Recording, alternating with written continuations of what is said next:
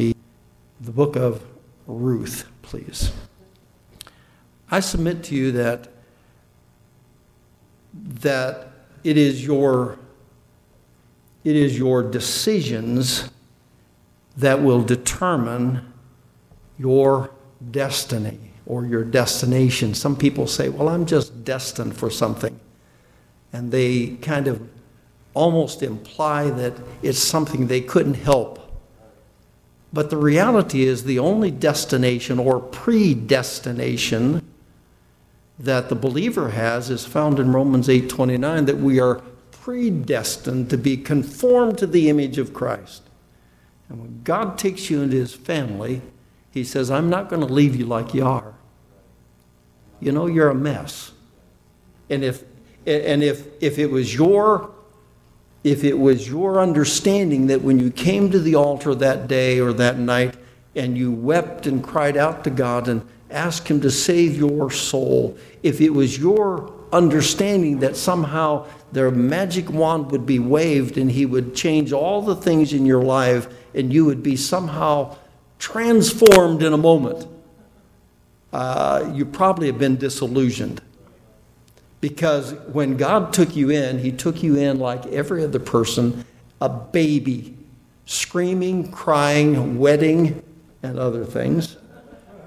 And for this period of time, began the process of changing you into the image of. That's the only predestination that's found in the Bible. Don't let the Calvinists distort that word. But your life began, spiritual life that is, began with that critical decision to repent and trust Christ as your Savior. But that wasn't the last decision you had to make. Somebody says, well, I'm not going to make a decision at all. By not making a decision, you've decided not to make a decision. You've already decided something. And it doesn't matter that you decide not to decide, you've decided. You understand. Decisions make up the component or the entirety of our lives. I don't know what decisions you've made. You've not made the same as I, nor I have you. But it's not what happens to you in life. It's what you do or what decisions you do make relative to what happens to you that really matters. In the case that I cited at the very beginning with Hitler, coming home from the war, disillusioned and latching on to these bitter, angry, ugly people, he made a decision that cost people's lives. You can be the opposite of that. And this is the classic example of that. Look here in the book of Ruth, if you will, please. We begin this chapter. It's interesting that we titled it Ruth, as it should be, because she surely is the primary character in the entire book. No other character supersedes her. But I submit to you that secondarily, we could say that the subtitle of this book would certainly be accurate to say Ruth, subtitled The Transformation of the Mother-in-Law, Naomi. Because here is the transformation of a woman who went from bitter to blessed, fruitless to fruitful.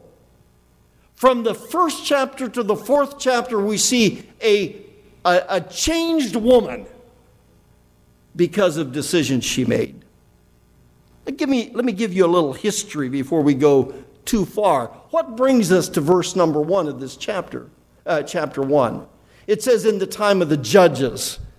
If I can give you the history in a little nutshell, before this came along, we have about 400 years of history, all the way back to Moses. You see, when Joseph and his family, Israel, came to Egypt, they were but a family, not a nation. Hundreds of years later, they left under the leadership of Moses, no longer a family, but now a nation.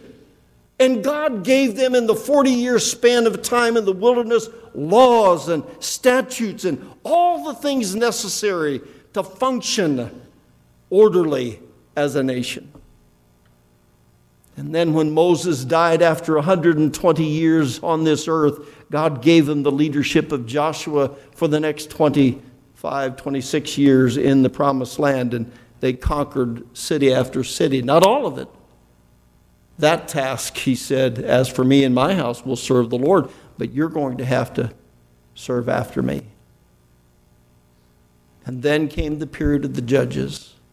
I wish I could say that 300-year period, if you look at those 21 chapters of the book of Judges, that's a lot to jam into 21 chapters. 300 years. I wish I could say that from chapter 1 to chapter 21, it was a good thing. But you know the story. There was the disobedience, and then the discipline, and then the crying out to God, and then the delivery, and then every 25 to 35 to 45 years, the repeat. And Samson came along, and Gideon came along, and Deborah came along, and the next deliverer came along. It just cyclically changed over the 300 years. And somewhere in that 300 years, we find Naomi and her husband. It says in the time of the judges. You see that? In the days when the judges ruled. What was the primary characteristic of those days? If you back up, just flip your page back. Look in chapter 21, verse 25. What's the nature of that period when it says in the days when the judges ruled? Every man did that which was... Here's an example.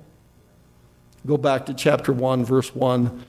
It says, a certain man of Bethlehem, Judah,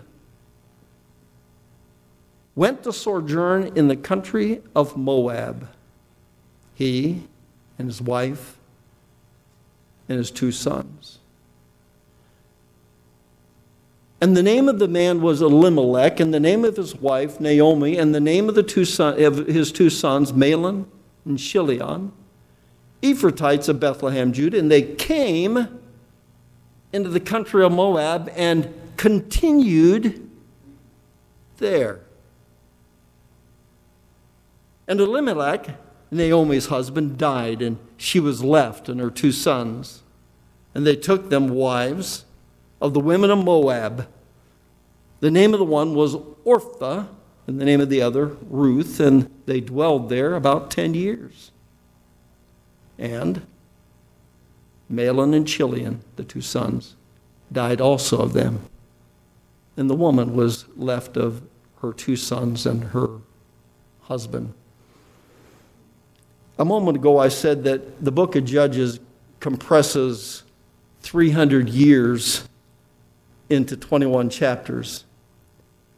Did you notice something here? It doesn't say exactly 10 years. There may have been a year or 2 more or less. We don't know.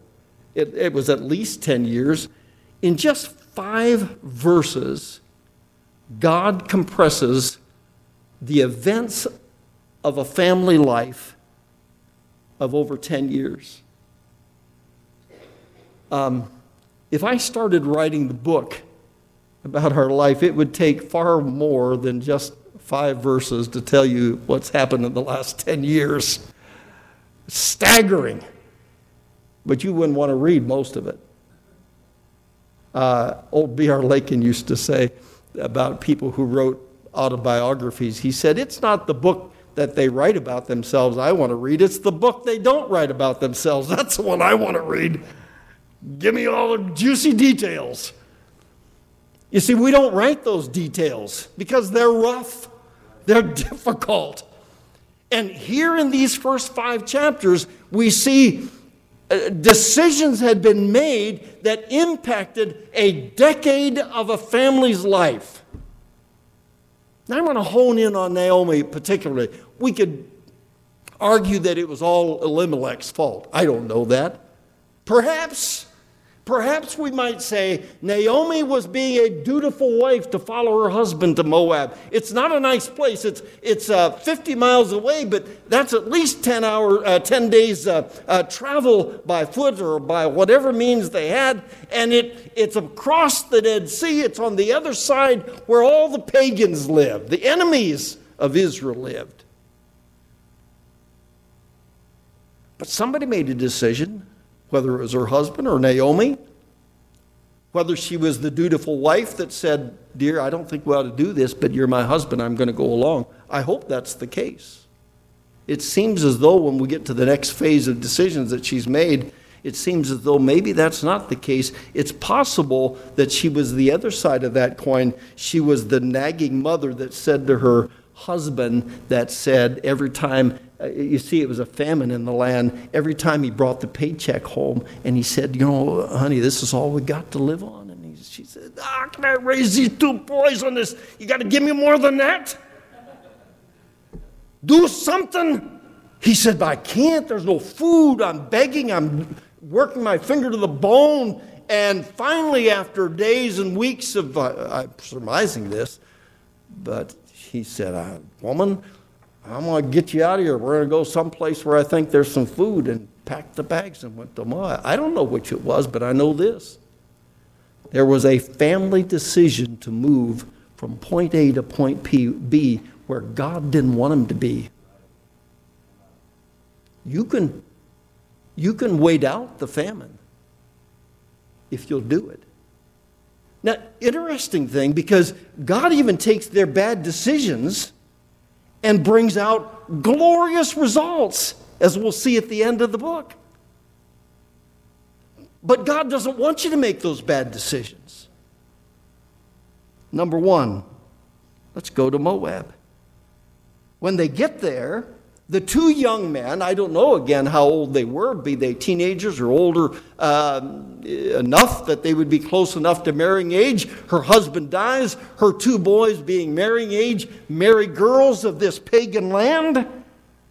And now she's a widow, she doesn't have a husband. She has two daughters-in-law who she doesn't have any idea what they believe, and their culture was diametrically opposite of what she had come out of. Again, the decisions are spiraling downhill. Instead of bringing relief from the famine in Bethlehem, it brought more grief. I don't know if you've noticed that. If you make decisions in those crisis moments, and you make decisions like these decisions, and move where God wants you to where God doesn't want you, you may imagine it's going to relieve things, but in most cases, it's just going to amplify things. Number two. Now here comes the part of the transition and transformation. Look in verse 6 and 7. We see Naomi getting to the bottom of the crisis, and that's where most of us have to get before God really gets a hold of us. It says here in verse 6, then she arose with her daughters-in-law that she might return from the country of Moab, for she had heard the country of Moab, she had heard,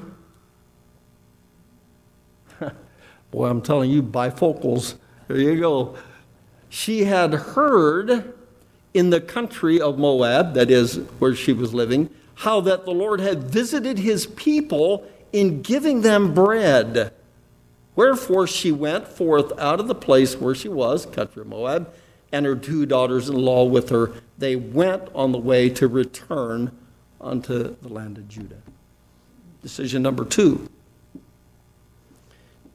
Understand, when you see those two words, arise and return, it kind of makes me think of the prodigal son.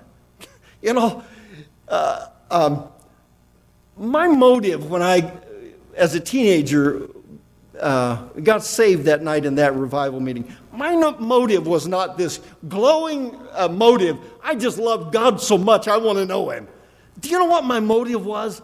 I heard somebody preach that if I didn't repent, I was going to go to hell. I didn't want to go there. That's a pretty selfish motive, but God will take you. Her motive was not, I want to go back to the land of my fathers and I want to get things right. No, her motive was, I hear there's food back there. God will take you wherever you are if you get low enough. The prodigal son got to that point, did he not? He was in the hog pen and it said he came to himself. When you reach the downward spiral after 10 years in this case, and some of us 15 and 20 years in our cases, it takes to reach that bottom, and then we come to ourselves, and then we, like she, get up and begin the trip back to where God wanted us in the first place. It's interesting to me, I said to you how God compressed 10 years into 5 verses. Do you know what he does from this point on? He stretches 1 year into 50 verses. What happens from verse 6 to the last verse of chapter 4 is about a year's length of time, enough time to get back home, become engaged, become married, have a child, and wow, the transformation is accomplished in just 50 verses. God's more interested in the details of your transformation than he is in the gory details of all your failures, you know. Everybody else wants to know about your failures. God's waving the flag of his transformation and saying, look what I did with this person because of decisions they made. This is not the end of the story, you see. Go on down in chapter 1 to verses 20 and 21, or 19 and 20 and 21, 19 through 21. It says, so they went, you know, I don't have to explain Ruth and she. So they went, she and Ruth, so they went until they came to Bethlehem. And it came to pass when they were come to Bethlehem that all the city was moved about them. And they said, is this Naomi? I'll bet she looked a little different after 10 years. I look a lot different after all these years. Grayer, more stooped. It's amazing what grief and sorrow and problem will, how it'll etch itself on your face. Is this Naomi? The pleasant one? She said, oh no. She said, don't call me Naomi. Call me Mara, bitter. For here's the third decision. The third decision was to express her ignorance. Be careful that when somebody asks you a question or interacts with you, be careful that you don't interact in kind, because you might just reveal what's on the inside. Look what she reveals about her decision to express her ignorance. Reveals, even though she made the decision to come back, there's still the healing that hasn't taken place. Look what she says about God. For the Almighty hath dealt very bitterly with me. Number 2, I went out full, and the Lord hath brought me home empty. Didn't have anything to do with your decisions? Go on down. Why then call ye me Naomi, seeing the Lord hath testified against me? Haven't you read Romans chapter 8 yet? If God be for us, who can be against us? You get it, don't you? And yet, somewhere in the framework of our mind, that when crisis comes, we somehow feel as though God's lost control. We use the theological term sovereignty, but that's just the word we use to describe that he's in control. He rules. The Trumps and the Bidens and the whoever else you can, what's the Russian guy and the Chinese guy and the Ayatollahs, they don't rule this world. Daniel 4 makes it clear. Nebuchadnezzar didn't rule the world. God simply allowed him to function. It is God who rules in the kingdom. That's called sovereignty. And we've gone through crisis, and somebody said to us, I think our son-in-law said this to us, he said, either you believe God is sovereign or you don't, when we're in the crisis. Is he really ruling? Or is all the chaos around me so bad that somehow God must, maybe he's asleep. Maybe he really isn't in control. You either believe it or don't. Number two, you either believe in the providential hand of God or you don't. Romans 8:29 and 28, all things work together for good. And for whom he did foreknow, he also did predestine. God knows. Nothing catches him by surprise. Charles Keene said to me one day, he said, did it ever occur to you that nothing ever occurred to God? I said, no, I guess not. I was a young kid. I guess I didn't think that deep. I was about that shallow, and he was thinking that deep. And it made me realize that it doesn't catch God by surprise. Your crisis, my crisis, it doesn't catch him by surprise. He's not caught off guard. And yet, in the mind of Naomi, she still has this ignorance of who God was, even though in a baby step she chose to arise and return, she still did not step over that threshold of recognition that God's in control. Look in chapter 2. Now it's the harvest time. Isn't it interesting? He brought them back just the time to get some food.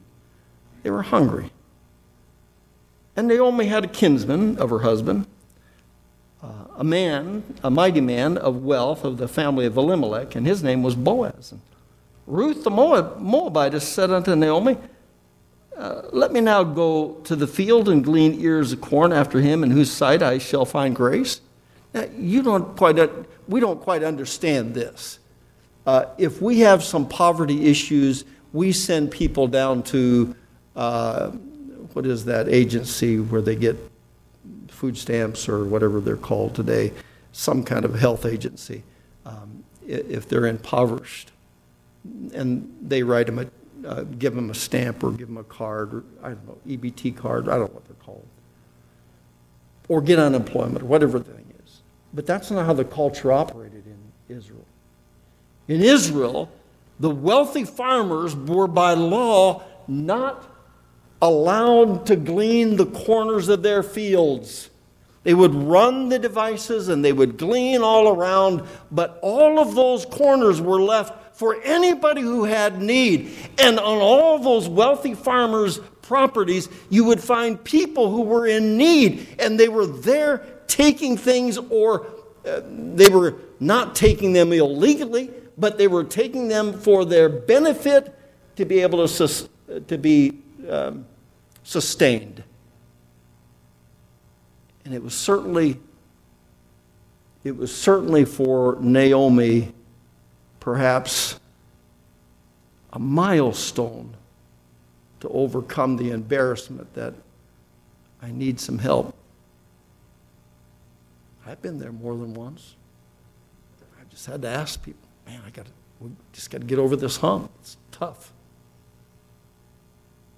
And when Ruth said to her, I'll go do that, she bit her lip, swallowed her pride, and said, okay, go. Do you know one of the benefits of being in a helpless situation? Most of us don't like it. Most of us have been there. One of the benefits of being in the helpless situation, like the 3 Hebrew children in the fire. The Son of God's in the fire with us, in the helpless situation. We're not helpless.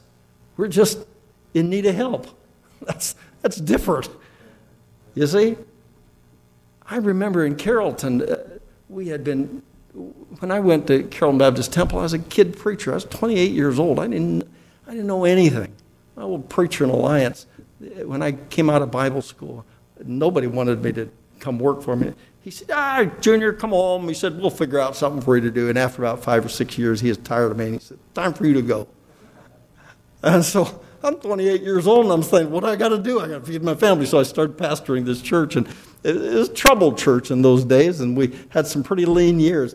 And we did that, and coupled that with a young marriage. We'd gotten married at 18 years old, and now we'd been married a number of years, and we were approaching, 19 years of marriage, and teenage children, and all the struggles, and all my own immaturity became evident. And all of a sudden, I found myself in a crisis point. Our church family graciously rallied around us and allowed us time to grow as a family. And they kept us another 10 years. I could never get over that. They'd keep us that long. Me, anyhow. They'd keep my wife. They'd have kept her forever.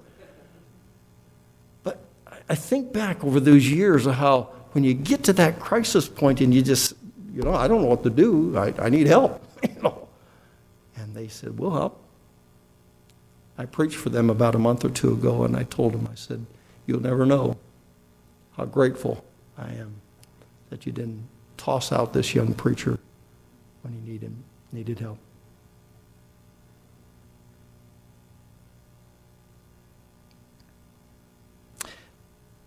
Another decision is made in chapter number 2. By the way, if you look on down in verse 4, 5, and 6, in case you think maybe Ruth went in there incognito and nobody knew who she was. You see that, verse 4, 5, and 6. Immediately she showed up on Boaz's field, and the reaper said, oh, yeah, hey, that's that Moabitess girl. She came back. She's widowed, and she's with Naomi, and everybody knew in that little town. You don't get away with anything in a little town like that. Bethlehem, old little town of Bethlehem. No incognito when you come into crisis. Look at the 5th decision, verse 20 of chapter 2. Again, I don't need to give you all the details. She came home that day, and her bushel basket was brimming over. And she said, Naomi said to her daughter-in-law, verse 19, she said, where hast thou gleaned today? Where wroughtest thou? Blessed be he that did take knowledge of thee. My goodness, look at all this stuff you brought home. And you remember in the previous verses, Boaz had seen her and said to his workers, you make sure to drop a bunch of stuff down there on purpose. I don't want her to go home hungry, or I don't want her to go empty. And so she came home with a big bushel, and Naomi recognized, and notice the next verse. This is the first positive word, even though it's kind of vague, the first positive word that comes out of the lips of Naomi about the Lord that I can read to this point. Look at verse 20. And Naomi said unto her daughter-in-law, blessed be he of the Lord. She recognized that the Lord was the blesser of people, who hath not left off his kindness to the living and to the dead, speaking of her husband and to Ruth's husband. I'm glad that God hears even those little glimpses of positive affirmation that come along the process. Sometimes it's painful, the transformation of our lives. I wish it was quick. I wish it was a magic wand. I wish it had all happened that night at the altar when I trusted him as my Savior. I wish all the transformation. But John said, we don't know what we shall be, but we know that when we see him, we'll be like him. I'm not like him yet. But we're being changed from glory to glory. Naomi transformed from bitter, from unfruitful. We'll see where she ends. Look in chapter 3. A decision was made somewhere along the line at this point. She said to her daughter-in-law, Naomi said, my daughter, shall I not seek rest for thee, that it may be well with thee. After she told her whose field she had been in and the relationship that Boaz had with her late dead husband, the wheels began to turn in Naomi's mind. If the previous chapter gives us the first glimpse of her positive affirmation about the Lord, this is the first glimpse I hear of her beginning to look at others and going beyond looking at themselves. When you're in the crisis, guess what's the most significant thing? You. She's coming out of the crisis. She's beginning to see the hand of God. And when she begins to see the hand of God, she begins to want it for somebody else. She said, daughter, Ruth. She said, I'd like to have some rest for you. I don't want you to work like this for the rest of your life. I'd like to see a rest for you. Now, it's interesting here. If you go back to chapter 1 and look in verse 11, when Ruth first made the declaration she was going to go back to Bethlehem with her, what did Naomi say to her in chapter 1, verse 11? Naomi said, turn again, my daughters. Why will you go with me? Are there yet any more sons in my womb that they may be your husbands? What if I have a kid when I get back to Bethlehem? They got to grow up. Now you're 10 years or 20 years older, and now they're 20, marrying age. Are you going to wait? She says, but now she begins to see there's hope. Not just for me, but there's hope for Ruth. You see back in verse 1 of chapter 3, she makes the decision to impart some hope to her own daughter-in-law. There can be rest for you. You can bring seed into the family of your husband.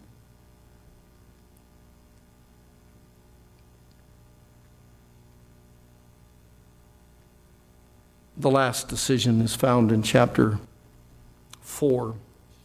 And I'm not going to give you all the details, but chapter 4 talks about how the courtship was initiated in chapter 3, and then how the courtship, the legal matters were resolved between Boaz and the next of kin or nearest of kin. And then the marriage was performed, and lo and behold, by the way, we're not talking about two young starry-eyed people, Boaz and Ruth.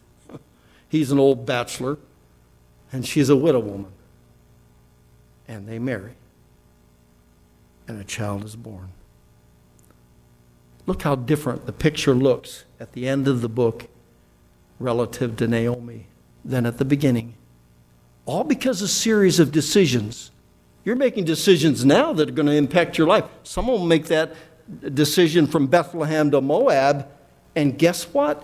You might have to go to the prodigal son pig pen before you start the process of coming back out and arise and return. You don't have to, but you're making decisions.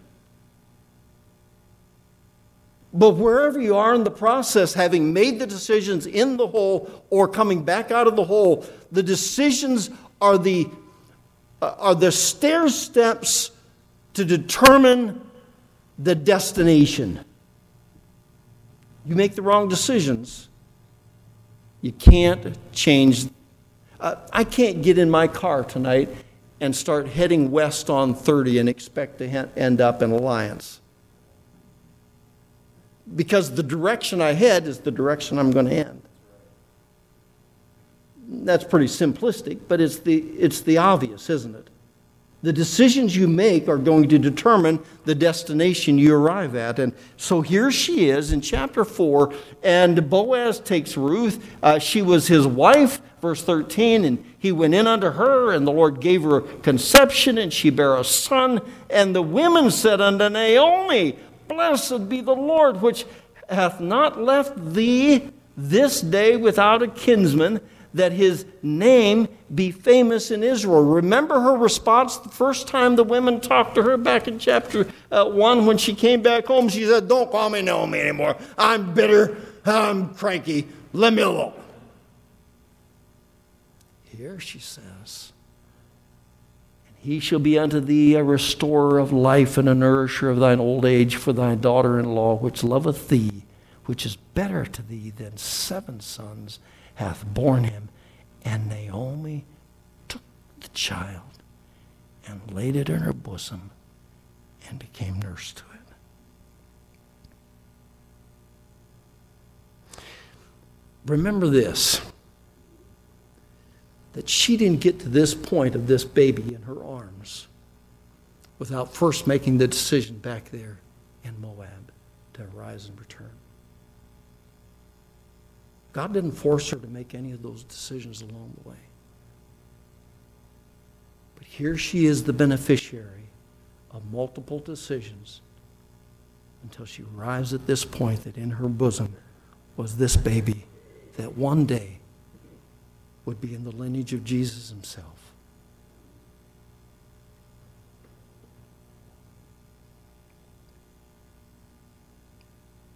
The long years, 10 plus in Moab, 1 year here, the long years had come to fruition. And the benefit of good decisions, or decisions, the benefit had finally transformed her from fruitless to fruitful, bitter to blessed.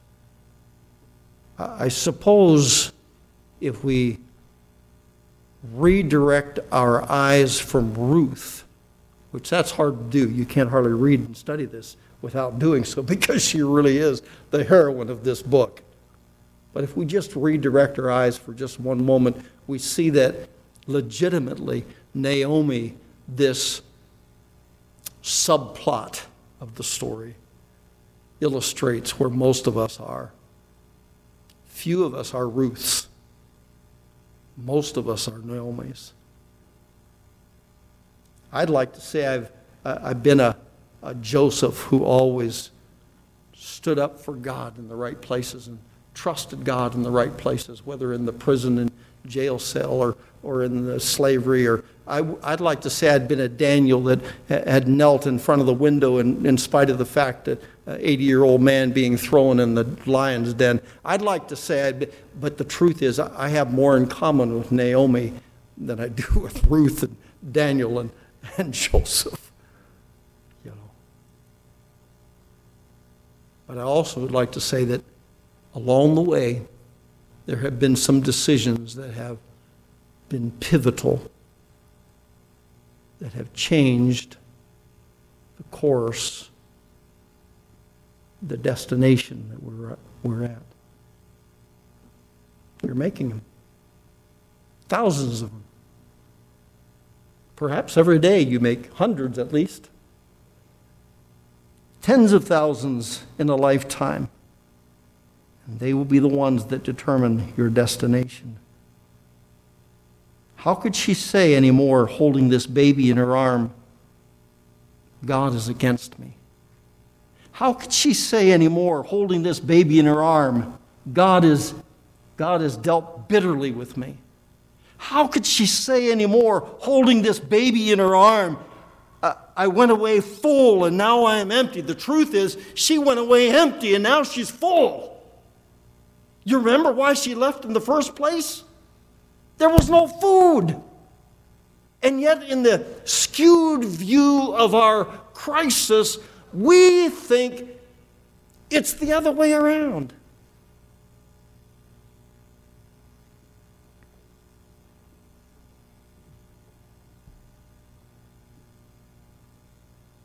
What decisions are you making today that will impact your tomorrow? Obviously, the gospel decision, I mentioned that at the beginning. The most important decision you'll ever make is when you bow your heart before a holy God and repent. What decision do you think the man on the cross values the most? The one that died beside the Lord Jesus? the decision to say, remember me when thou comest into thy kingdom. I'm sure if he repented for all of the other decisions he had made, obviously in that one little blip. But that decision, what decision do you think Paul, formerly called Saul, valued the most? That decision on the road to Damascus, when he said, "Who art thou, Lord?" He didn't care who it was. He just knew it was going to be Lord. And when he heard the name Jesus, he said, "What wilt thou have me to do?" Decisions. Are you born again?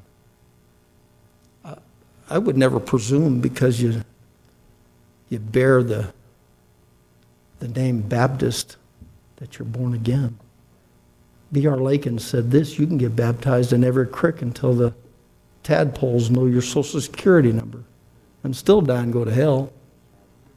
My mom said you can buy a fancy label and put it on an empty bottle. It doesn't make the bottle any more valuable. If the Lord Jesus doesn't live in your heart, if all you have is a baptistry experience, if all you have is a church membership experience, young or old, I wouldn't wait another moment to make that decision to repent and trust Christ as my Savior. He died for you, rose again. He wants to live in your heart, but he won't force his way into it. Furthermore, what decisions are you making today that will affect the destination that you arrive at? How about obedience? Obedience to the Lord. There's some things that God wants us each to do. The joy of the Lord. Nehemiah said that. He said, the joy of the Lord is your strength. I have a choice every day. I could be miserable or full of joy. That doesn't mean I have to be happy and clicking my heels and all of that, but I can have the joy of the Lord deep down in my heart. I make that decision. No one forces it on me. We don't know the music to this. Sometimes people can pick it up, and I wish I was musically inclined where I could sing it to you, but I don't know, you probably don't remember. There's a big heavyset man, fat, Al Smith. He had Singspiration. He and John W. Peterson. And Al Smith was 300. If he was less than that, I'd be surprised. But he would come to Carroll and he said, "Moses, I want to come and sing and tell my stories." And he would come and sit on the platform, and we'd put a chair up there, and he'd wind his way up there and sit down, and then he'd tell about these stories. Here's one story he told to our kids and to our adults, and the words of it resonate to this account. Listen to this, and it kind of makes me, it underscores the truth that God's in control, sovereign, and God knows the future, providence, but he still relies or requires my decision to respond. Here's what Al Smith wrote in this little song. He said, speaking of God, I set the boundaries of the ocean vast, carved out the mountains from the distant past, molded a man from the miry clay, breathed in him life, but he went astray. That's a decision. God could have said, nope, I'm going to make it so nobody will ever go astray. Listen to the chorus. I own the cattle on 1,000 hills. I write the music for the whippoorwills. Control the planets with their rocks and rills, but give you freedom to use your own will. Your decision. I hold the waters in my mighty hand, spread out the heaven with a single span, make all creation tremble at my voice. But my own sons come to me by choice. Even the oxen know the master's stall, and sheep will recognize the shepherd's call. I could demand your love. I own you twice. But only willing love is worth the price. Your decision. And if you want me to, I'll make you whole. I'll only do it, though, if you say so. I'll never force you, for I love you so. I give you freedom. Is it yes or no? Let's pray together. Perhaps tonight, you, like Naomi, have made some moves toward Moab, maybe a little distance away from where God had intended you to be. You don't have to be as far as she went. You don't have to be as far as the prodigal went. You don't have to be as far as the thief on the cross went, but you've made a few steps away from Bethlehem, the house of bread. Because whatever reason you surmise, a famine has come into your land. Don't try to fill that void anyplace else but in the place of bread. Make the decision tonight. I'll arise and I'll return. Stand together as we pray. Father in heaven, we're grateful that we have this time tonight. And Father, thank you for putting these biographical sketches in your book so that we can identify with them and benefit by them. I pray, Father, that decisions that are being made tonight will impact eternity. In Jesus' name, amen. Do you want to just play a song for us tonight? If God's dealt with your heart, I've decided that's it. Amen. Couldn't ask for a better song. To follow Jesus